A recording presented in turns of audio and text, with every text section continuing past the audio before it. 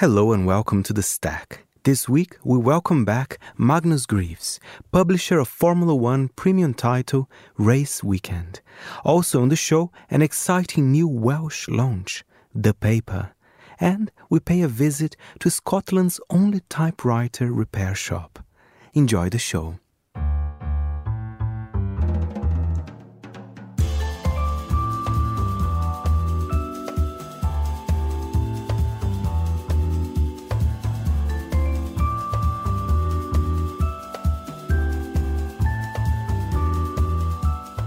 From Midori House in London, this is The Stack, 30 minutes of print industry analysis, and I am Fernando Augusto Pacheco. To start the show, we welcome back Magnus Greaves, co-founder and publisher of Formula One title Race Weekend. The beautiful publication is a celebration of the circuits, cities, and culture of the race weekend, with award-winning photography and cutting-edge design. Let's hear it from Magnus. So fundamentally, Rev Journal, which is where we started out 8 years ago, was about the culture and lifestyle of Formula One. So the circuits, the cities, and culture. So Race Weekend is about the same, but we've taken it to another level. We were inspired during the pandemic when everybody was stuck at home and the Netflix series came out about Formula One, and the whole audience globally, and particularly in the United States, blew up, and interest blew up in Formula One. And we just sort of had a bit of a moment, and we realized that a physical product that captured the sport, that could be sent to people at home, was more important than ever. So we took it to another level. The size of it increased, the photography, the areas of focus, and we just kind of doubled down on the culture and the lifestyle and ended up with Race Weekend. And the reaction to it has been just fantastic. And, before we talk more about Race Weekend, let's talk about Formula One. It's booming actually outside the sport itself. We had Brad Pitt recently being pictured here in England for the Grand Prix. There's a lot of buzz around, right? And I'm sure you're happy with that. Well, it's changed everything. Our original thesis when we started the magazine was surely the world's fastest, car racing and most glamorous sport would one day be big in the United States, given their obsession with cars and racing and sports. Again, we didn't realize it would take a pandemic and a Netflix show to make it happen. But you're right, that the way the Netflix show was done brought people into the sport, looking at the personalities and the drama and the culture and the lifestyle, and not just starting from the point of racing. So it's brought in completely different audience that was sort of watching than the audience that was watching Formula One previously. And it's also just brought interest in all these other aspects of the sport. Also, the people that came into it 5 years ago, they just want to know more and more and more. So that's why you have Brad Pitt creating this film about Formula One. You have Keanu Reeves, I believe, narrating a documentary about Formula One. You have TV shows coming out about Formula One. And so luckily, I think the angle that we took initially sits nicely alongside, those other things and people's interest to go deeper into the sport in a very visual and exciting way. And that's what we've aimed to sort of slot ourselves in there.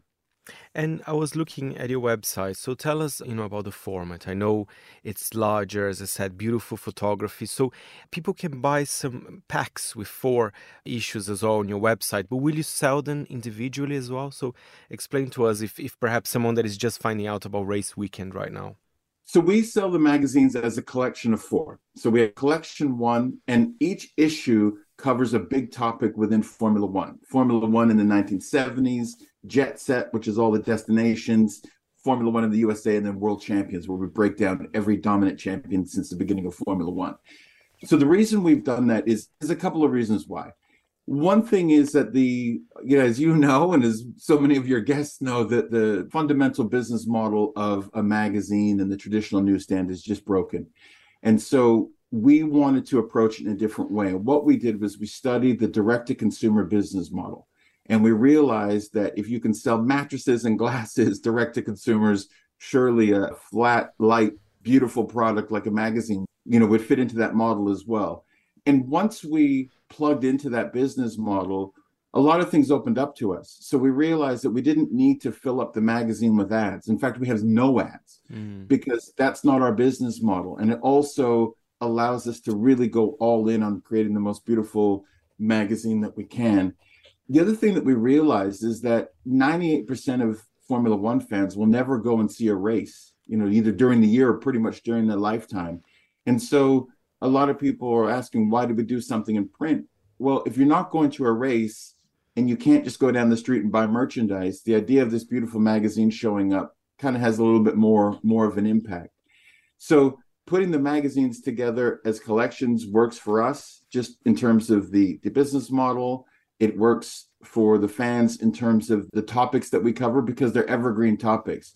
So Formula One in the 1970s, if you were introduced to Race Weekend last year and you bought it, it's just as relevant to the person that discovers Race Weekend next year and buys it. And that's what we wanted to do as well, was just build up an archive of magazines that people can collect and continue to learn from. So we've just announced collection number 2, and we focused each issue on one of the 4 big Formula One teams. So Red Bull, McLaren, Ferrari, and Mercedes.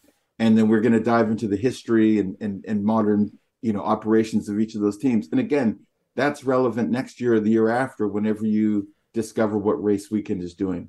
That's amazing. And tell us about the market. Of course, I presume the US is your biggest market, right? But I believe Formula One is such an international sport. So do you see people from other countries as well interested in Race Weekend? Absolutely. We have people buying Race Weekend from all over the world. But you're right that the USA is our biggest audience. And I think that's, again, to do with the Netflix effect of everything.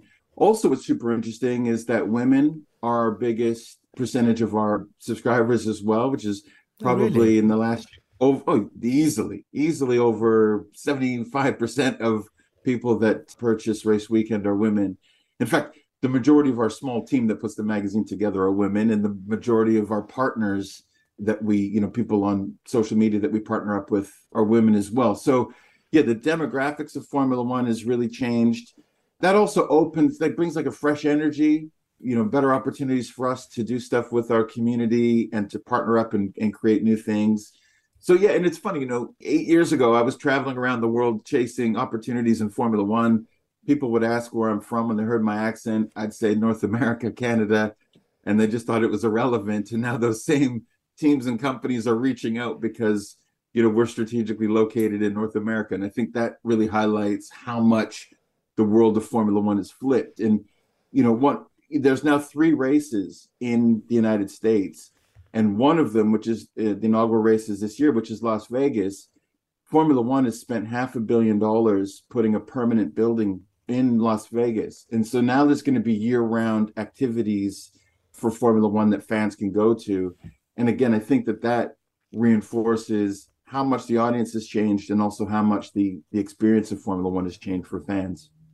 One thing that I was very curious as well, looking, and I think there is a poster that came out with the Race Weekend World Champions, is there's the collaboration with Tiesto. I mean, tell us a bit more, how did this came about? I think it's so exciting and quite different as well. Yeah, so that was fantastic. So Tiesto's been a Formula One fan for a very long time, and his new album Drive was inspired by Formula One. And so he was knew what we were doing with Race Weekend and loved the visual aspect of what we do.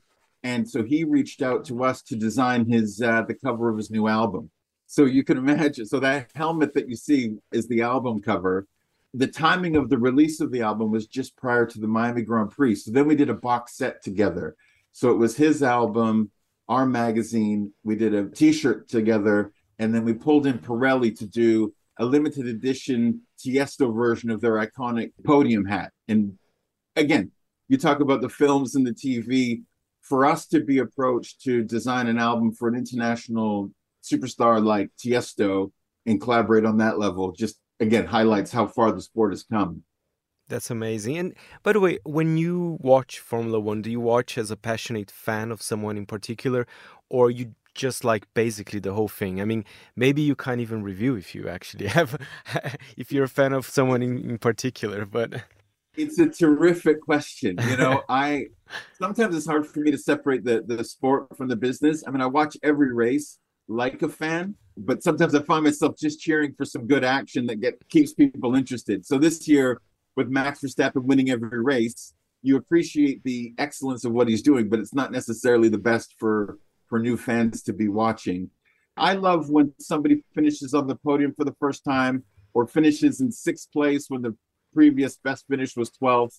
Off the circuit, I'm a huge fan of Lewis Hamilton for everything that he's done to champion big causes and the sport itself. But yeah, I just love a good race and an unexpected result. Thank you very much, Magnus. And for more information on Race Weekend, go to raceweknd.co. And now, we head to Scotland to visit the country's only typewriter repair and bookshop that has proven a charming and eclectic addition to Edinburgh's literary and artistic community. Monocle's Maylie Evans took a visit to Typewronger Books to find out more. It is very crisp. Because a lot of people, when they type, they tend to type like this because they are used to keyboard. When they type that, there will be no words. But if you type like hammering actions, that will have a grater, but you also hear. My name is Vivian Chen. Today we are in Typewronger, the little independent bookshop on Elm Road on Leith Walk, in a tiny space in Edinburgh. The minute I stepped in here, you offered me a cup of tea, which I think sets up the tone and the atmosphere of this particular space. How would you sort of describe it for someone who's yet to visit Typewronger and the atmosphere you're trying to cultivate? We like to say it's a little magical bookshop, so it's book and magic and origami. When we started the bookshop and tea, especially, want the space to be more than a bookshop. We want to be a place of community, of artists, of people can just come in and hang out. We have this row 10 typewriters on a desk. It is a very, very old typewriter that's more than 100 years old, but fully functional. So people from all walks of life come in and try on it, but also we have a few artists and students of creative arts come in and write their own novels, poetries, and do the creative work here. We have a really, really good community of locals who support us through pandemic, who support us to this day and introduce us to all their friends. We also have all sorts of community events pretty much 3 times a week, from Typecast, which is a play reading group, to open mic, and it's always free food, free booze, so people just come and hang out all the time. So I moved to Edinburgh during the pandemic, and I made pretty much all my friends through not just working bookshop, but just hanging out at the bookshop. And you've got quite an interesting story in terms of how this bookshop came to be in this space. Could you talk me through, I guess, the earlier iterations of Typewronger and how we ended up here? T, who started this bookshop, when they started this bookshop, they just graduated or stopped working at the famous Shakespeare Company in Paris, and they moved back to Edinburgh and started their own bookshop. So when they started it, there's a little space on Leith Walk that is like a police box, just the space on the road, hauling boxes of books and just selling books next to the police box. And our wonderful colleague Derek from McNaughton's Bookshop offering this particular space, which we're standing now in 4A Haddington Place, which used to be part of the gallery display for McNaughton's Bookshop, which is one of the oldest antiquarian bookshop in Scotland. So now we have a bookshop that is 2 spaces with old books and new books. I mean, you're stocking all sorts of things. I mean, earlier you said witchcraft and origami. It's quite an eclectic number of themes going on here. What tends to be quite popular with audiences, or what do you see flying off the shelves? Our audience is also very eclectic, so you got a little bit of everything. One of the things definitely is witchcraft and occult. It's something that we specialize in and do quite well. Another one would be that we support a lot of local artists. So a lot of local authors come in. Also, zines and little press are our specialty. Shall we wander over? So Yes. we're just going to have a little walk over to zine section. Yeah. And maybe talk me through the process and why there's such an extensive collections of zines. People used to think zines as sort of political. For us, zines are everything. It could be ranging from natures, writing about your houseplants, to poetries, and we have really, really fun things going on. We do stock a lot of Edinburgh regulars, like little living rooms. We also have artists that reach out to us that want to stock their own work. We also have beautiful work by C. Simons and C. Hiley and all these wonderful artists. But moreover, this year we are very lucky to acquire our own RACEWKND press. We host our own workshops and help artists to print their own press. If you are not sure what they are going to do, we also run this kind of workshop and help you not only design your zine, print your zine, but also how to pitch it to bookshop to sell. So we really have a fantastic community of people who would otherwise never got chance to publish or print something like this. These things are really, really popular because they are really creative people who has voices who is not so much heard in the mainstream publishing world. I think if we just go around the corner here, so we're going past what have we got here? Poetry, into I think my favourite category, din-din, so that's cooking. But sort of lining the shelves, we've got a number of typewriters here. Yeah. The name of the bookstore kind of hints to this mechanical piece of equipment. But tell me about the typewriters and where they fit into Typewronger. Name Typewronger was way before we started this bookshop. So when he started working at RACEWKND company, there's a few typewriters in the bookshop that didn't work really. And they were like, okay, let's fix it. So they self-taught how to fix a typewriter on YouTube, and now is, actually a typewriter mechanic. Long began their fascination of typewriters and all things mechanical and a little bit, unique and antique. So when they started this bookshop, obviously they already have a collection in their possessions. Because our name, we also are a typewriter repair shop. So we do repairs and drop-ins, appointments, all these things. But also, it's just a good reminder of a whole piece of art that is really, really beautiful. We also do sell typewriter, but they tend to fly off shelf the moment we repair them. Why do you think the printed page is so key when we've got, competitors and digital e-readers, I suppose? What is it about a physical space like this in offering the opportunity for folks to, use a riser press and do things like that? Why do you think they're so important today? I always believe in physical space. I always believe in physical copy of things, and it tells you so much about a space just by really looking at it.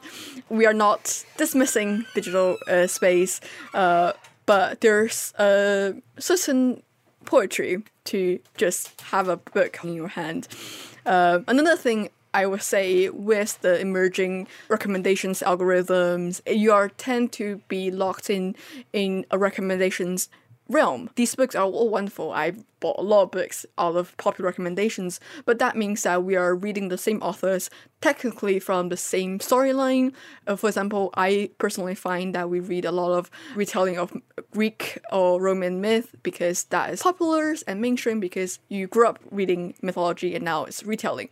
But that means that you are neglecting a beautiful world of Africans, Asian, Latin American mythology retelling that is also very good, but you tend to not read it, or authors that are not so famous, or classic author that was forgotten. So we are searching and striving to stock as much diversity as we can in our very small bookshop and try to be different to everyone else.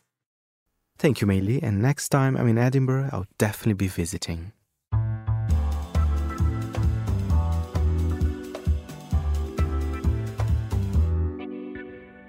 We stay in the United Kingdom, but now we're heading to Wales to chat with the co-editors of a new title called The Paper. Both Oliver Gabe and Owen Davis explain to me a bit more about the large format magazine and also incredibly funny.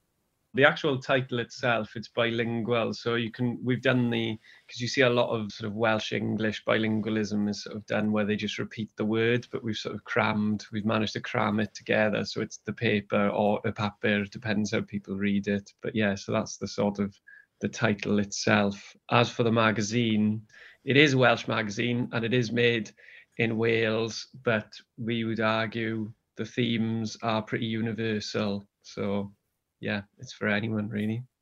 And Owen, did you guys knew each other? I mean, tell us about when did you decide to actually launch a print magazine, or perhaps you didn't know, but somehow magic things happened. Yeah, no, well, we work on films together as well, so we knew each other through that. Yeah, I just remember he started randomly referring to the paper. I didn't know what he was talking about, and I was like, what's the paper? And he was like, oh, it's this idea for a magazine I have. And then he started telling me about it, and then it sounded interesting, so I came aboard as well, and then Erin, and then Paul as well. He had it in his head for a bit, I think, before I blundered in.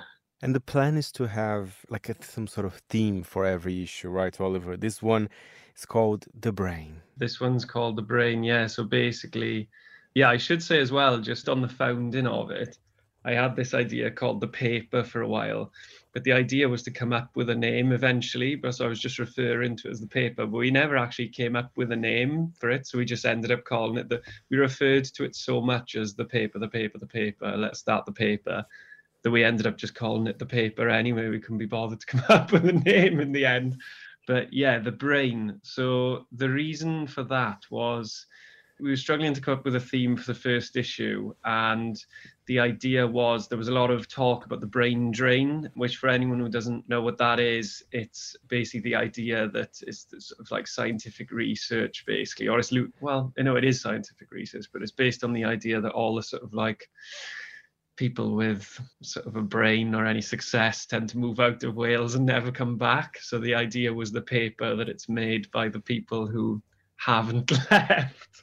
And yeah, initially it was going to be very brainy and we were going to have lots of brain orientated articles, but we thought A, it's boring, and then B, maybe no one will want to read it anyway. So it's more about the people themselves. So it's a lot about the characters who are here and the people we know, and it's just our friends, really.